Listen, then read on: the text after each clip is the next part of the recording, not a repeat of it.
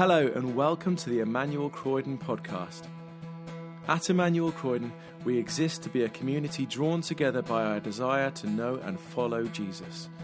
We long to become disciples of Jesus who are equipped to serve him in the whole of life, transforming families, communities and workplaces as we love God with heart, mind, soul and strength. We hope you enjoy this week's talk from the evening service. Thank you for joining us today. Grace and peace to you.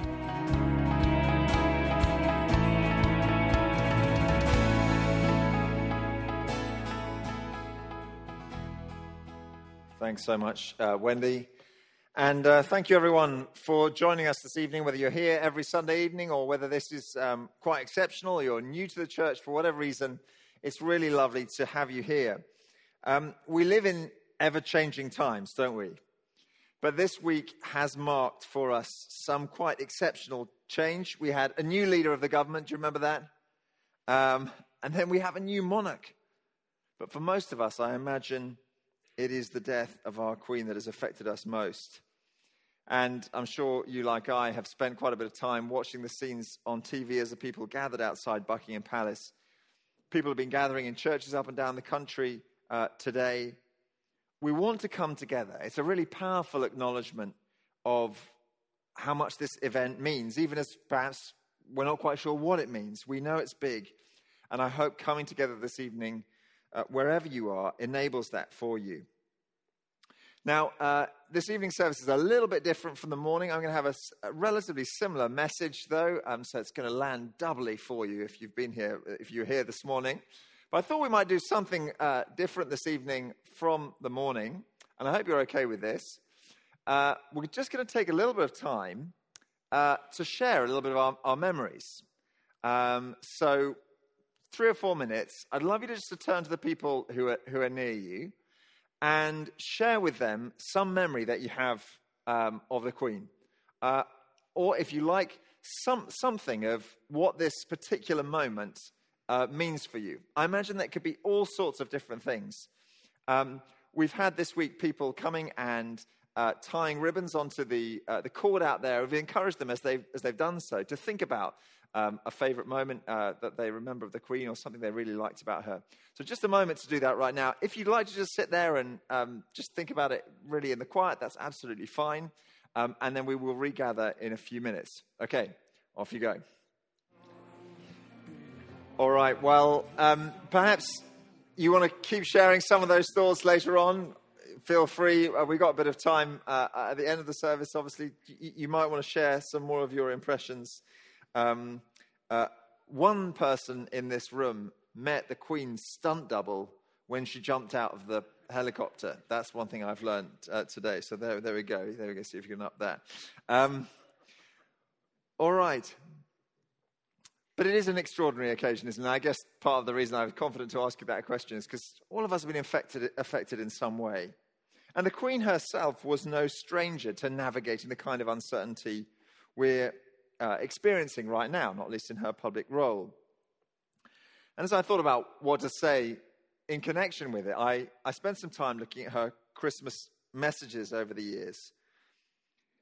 And more often than not, in the whole 70 years that she's done them, she would be addressing some kind of turmoil, whether it's domestic or international. And although she was not a professional theologian, she wasn't a minister of religion, she would so often bring some element of the Christian message to bear on those events and encourage us as a nation to turn to God for help. And that's what I'd like to do briefly with you this evening. The words of this psalm, in many ways, capture the spirit that I pray that we would be able to adopt for ourselves. God is our refuge and strength, an ever-present help in trouble. The Lord Almighty is with us. The God of Jacob is our fortress. I'll say a few things to this psalm, but I really recommend it to you when you go home. Look it up on your phone or open a Bible and perhaps read it. It's a wonderful place to go in the Word of God to be accompanying us through these times. But first I want to acknowledge what we've lost today. Millions of words are going out on broadcast media and in print, trying to encapsulate who the Queen was to us. Her unexpected and dramatic introduction to her role, her leadership over 7 decades, preserving traditions whilst always constantly adapting the monarchy to a changing society, her boundless interest in all the different things that her role covered, her ongoing care of her own large family, which she had to do always in the public eye, her love of the corgis, and much more besides. But perhaps it's her character that we are going to miss most. And I think as we begin to think about who she was, it is extraordinary. We live in a hugely dynamic world, don't we? Volatile public opinion, quick celebrity, outspoken ambition, instant gratification. And in all of that, she was quite exceptional. She was consistent, even though adaptable. She was faithful, servant-hearted, restrained, humble, and with an enduring sense of calling. And that combination, I'm sure, was no accident. It was inextricably connected with her faith. She said this on one occasion. She said, "Jesus of Nazareth makes it clear that genuine human happiness and satisfaction lie more in giving than receiving, and more in serving than in being served." You know, the qualities and values that she had, they were those of the Savior that she was seeking to follow. And although I guess all of us can look at those and think, yeah, they're qualities to be appreciated, for a public figure to hold that kind of attitude, to articulate it and to embody it consistently over decades, that is unusual. And so I think it's fair to say that in losing our Queen, we have lost a Christian leader. A Christian leader. Someone in whom you could see the concrete difference that her faith made to the way that she lived and to the way that she led. And although, of course, the modern monarchy has limited structural power, she had huge influence because of that character. And therefore, the loss for us is very real. We're going to feel her absence. But at the same time, I think that sense of loss turns naturally for us all to gratitude. Aren't we blessed to have had such a person as our figurehead? We're grateful. We're grateful to her. We're grateful to the many people who guided and counseled her during her reign. Today, we are grateful to the Lord. And we say that, I think, because we believe in the power of prayer. The Queen has been the subject of so many prayers. I wonder how many times a single person has called upon the Lord in the words of the first line of our national anthem and said, "God save the Queen." It's probably been sung many times, right? And what are we doing when we say that? We are asking God to be the salvation for our monarch, to forgive her sins by his grace, to sustain her by his transforming power, to keep her forever in eternal life. What about the words of the Book of Common Prayer? I'm a minister in the Church of England. I know it really well. There are certain types of services you have to pray for the Queen. "We beseech thee also," it says, "to save and defend all Christian kings, princes and governors, and especially thy servant Elizabeth, our Queen." Sunday by Sunday by Sunday. Who knows how many times that has been spoken in the hearts of women and men?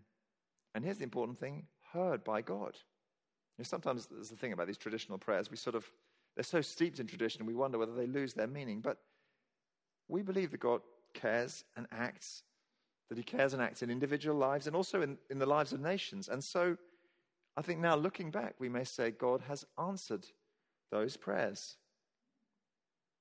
Today, I'm sure our late Queen is finding eternal refuge in the everlasting arms of God.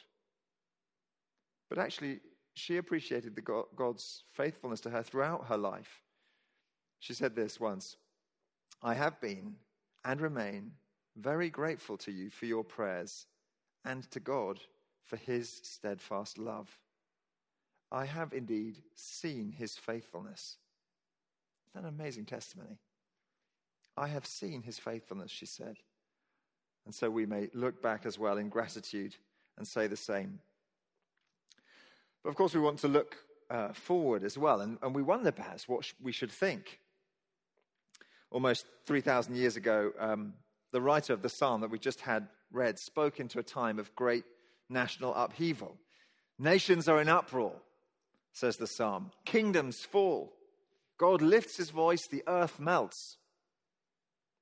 In fact, these words are so powerful, they become very common in our culture. Perhaps you can identify where you might know these words from elsewhere. A famous song, it's a good pointer. Though the earth give way, he says, and the mountains fall into the heart of the sea, though its waters roar and foam and the mountains quake with their surging. It's an amazing picture of turbulent times. And in those kind of times, the writer of this psalm said, and he was confident, God is my strength and refuge, an ever-present help in trouble. And however you feel today, I want to encourage you to have the same kind of confidence, to believe that God is, first of all, the one who can sustain us, who can give us strength. He's the one who can protect us, who can be our refuge. He's the one who will stand with us in solidarity. He's not just sort of all the way out there, some distant force field. He's present. He's personal, like a constant friend. And that was the Queen's attitude too. We know she turned to the Lord for refuge in the midst of life, and she encouraged others to do the same. She told us. She said this once. She said, I know just how much I rely on my faith to guide me through the good times and the bad. Each day is a new beginning. And I know that the only way to live my life is to try to do what is right, to take the long view, to give of my best in all that the day brings, and to put my trust in God. I draw strength from the message of hope in the Christian gospel. So we've learned a great deal, and we've appreciated so much in these last few days about our late Queen. But I think they've also revealed something about our human condition. They've brought to the surface our deep human longing for something constant, for something unchanging that we can depend on. I'm sure you've listened to some of the broadcast coverage. And it's astonishing once you start listening out for it, how often the words come.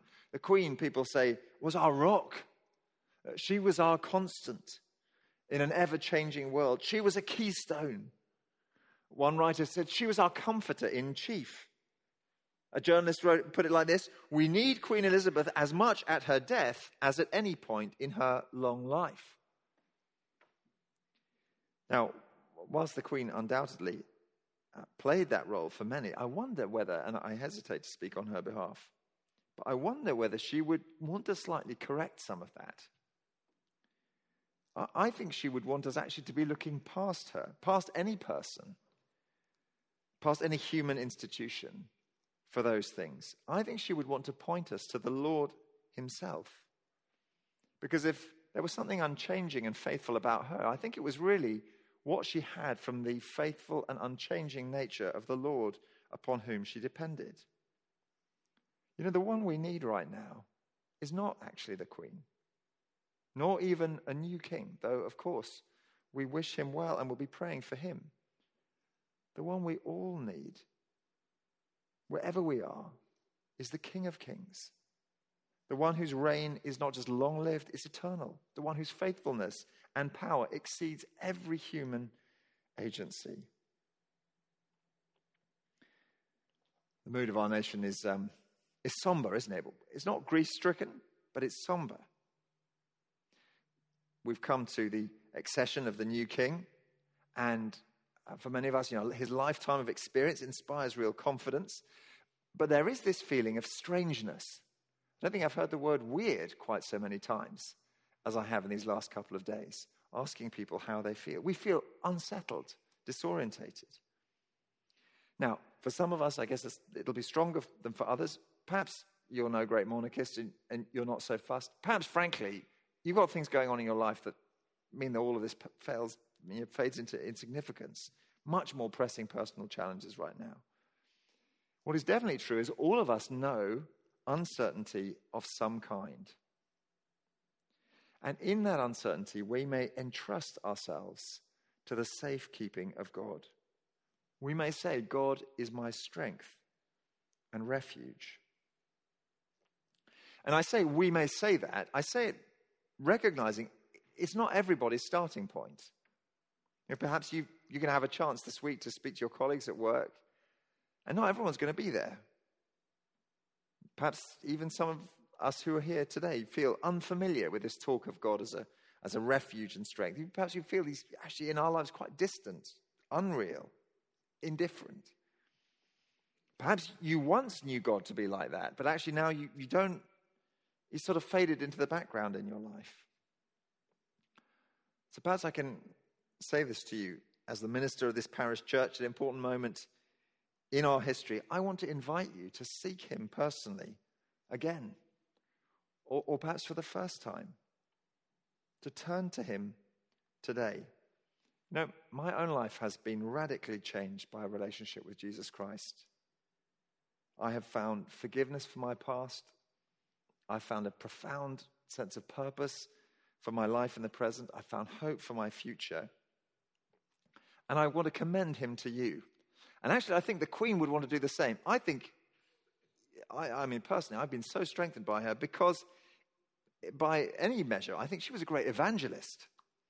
I remember one Christmas, and I hope this is not disrespectful to the clergy of the Church of England.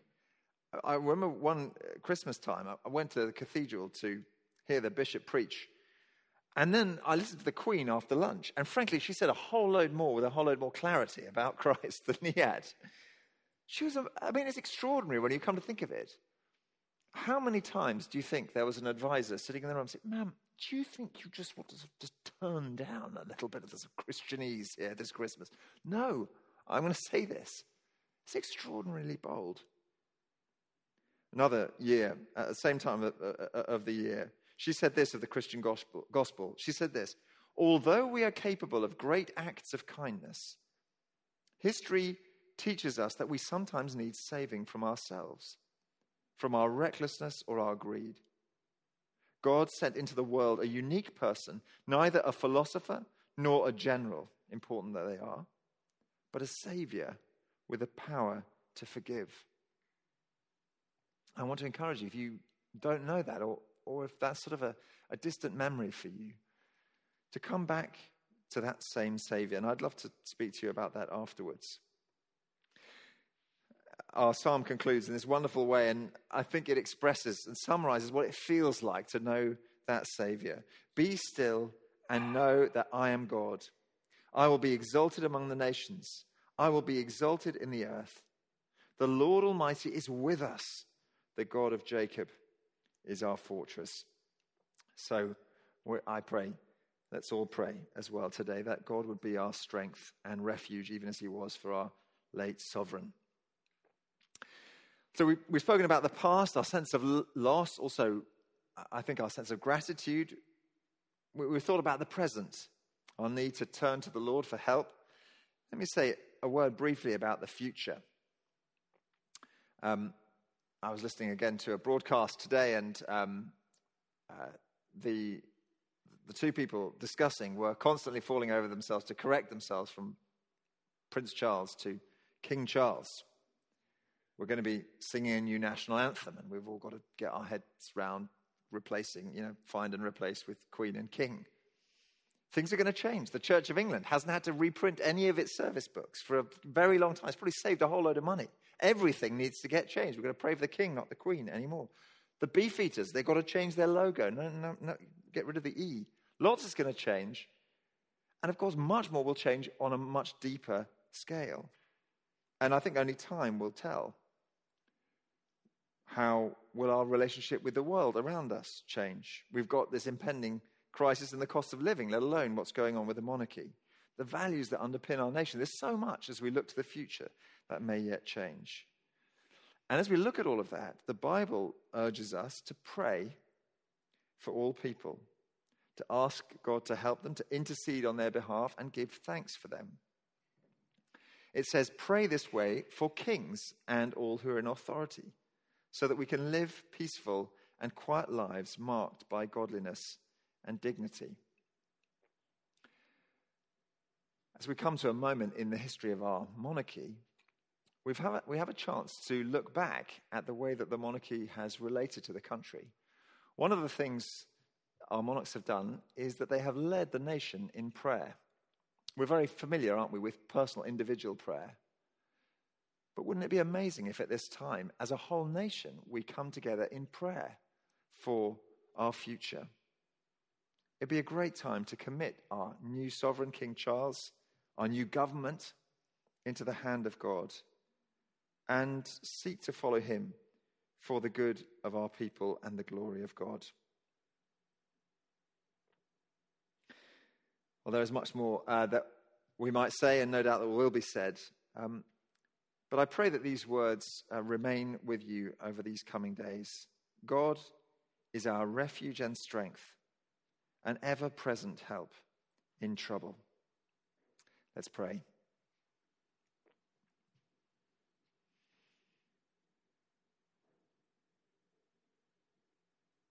Heavenly Father, we thank you for these words of comfort. We pray so much that in all the upheaval of this moment, you would enable each one of us to be still and know that you are God. Lord, as we notice the ebb and flow of kingdoms, as we behold the world stage changing, and the many other things happening on other shores of this earth right now that are quite disconnected from all that we are living through, we recognize again your sovereignty and power over all of it. Enable us to entrust ourselves wholeheartedly to you. And we pray all this in the name of Jesus. Amen. Thanks for listening to the Emmanuel Croydon podcast. For more information about our church and everything we have going on, visit our website, emmanuelcroydon.org.uk. You can also follow us on Facebook, Twitter and Instagram to see and hear what's going on in the life of our church.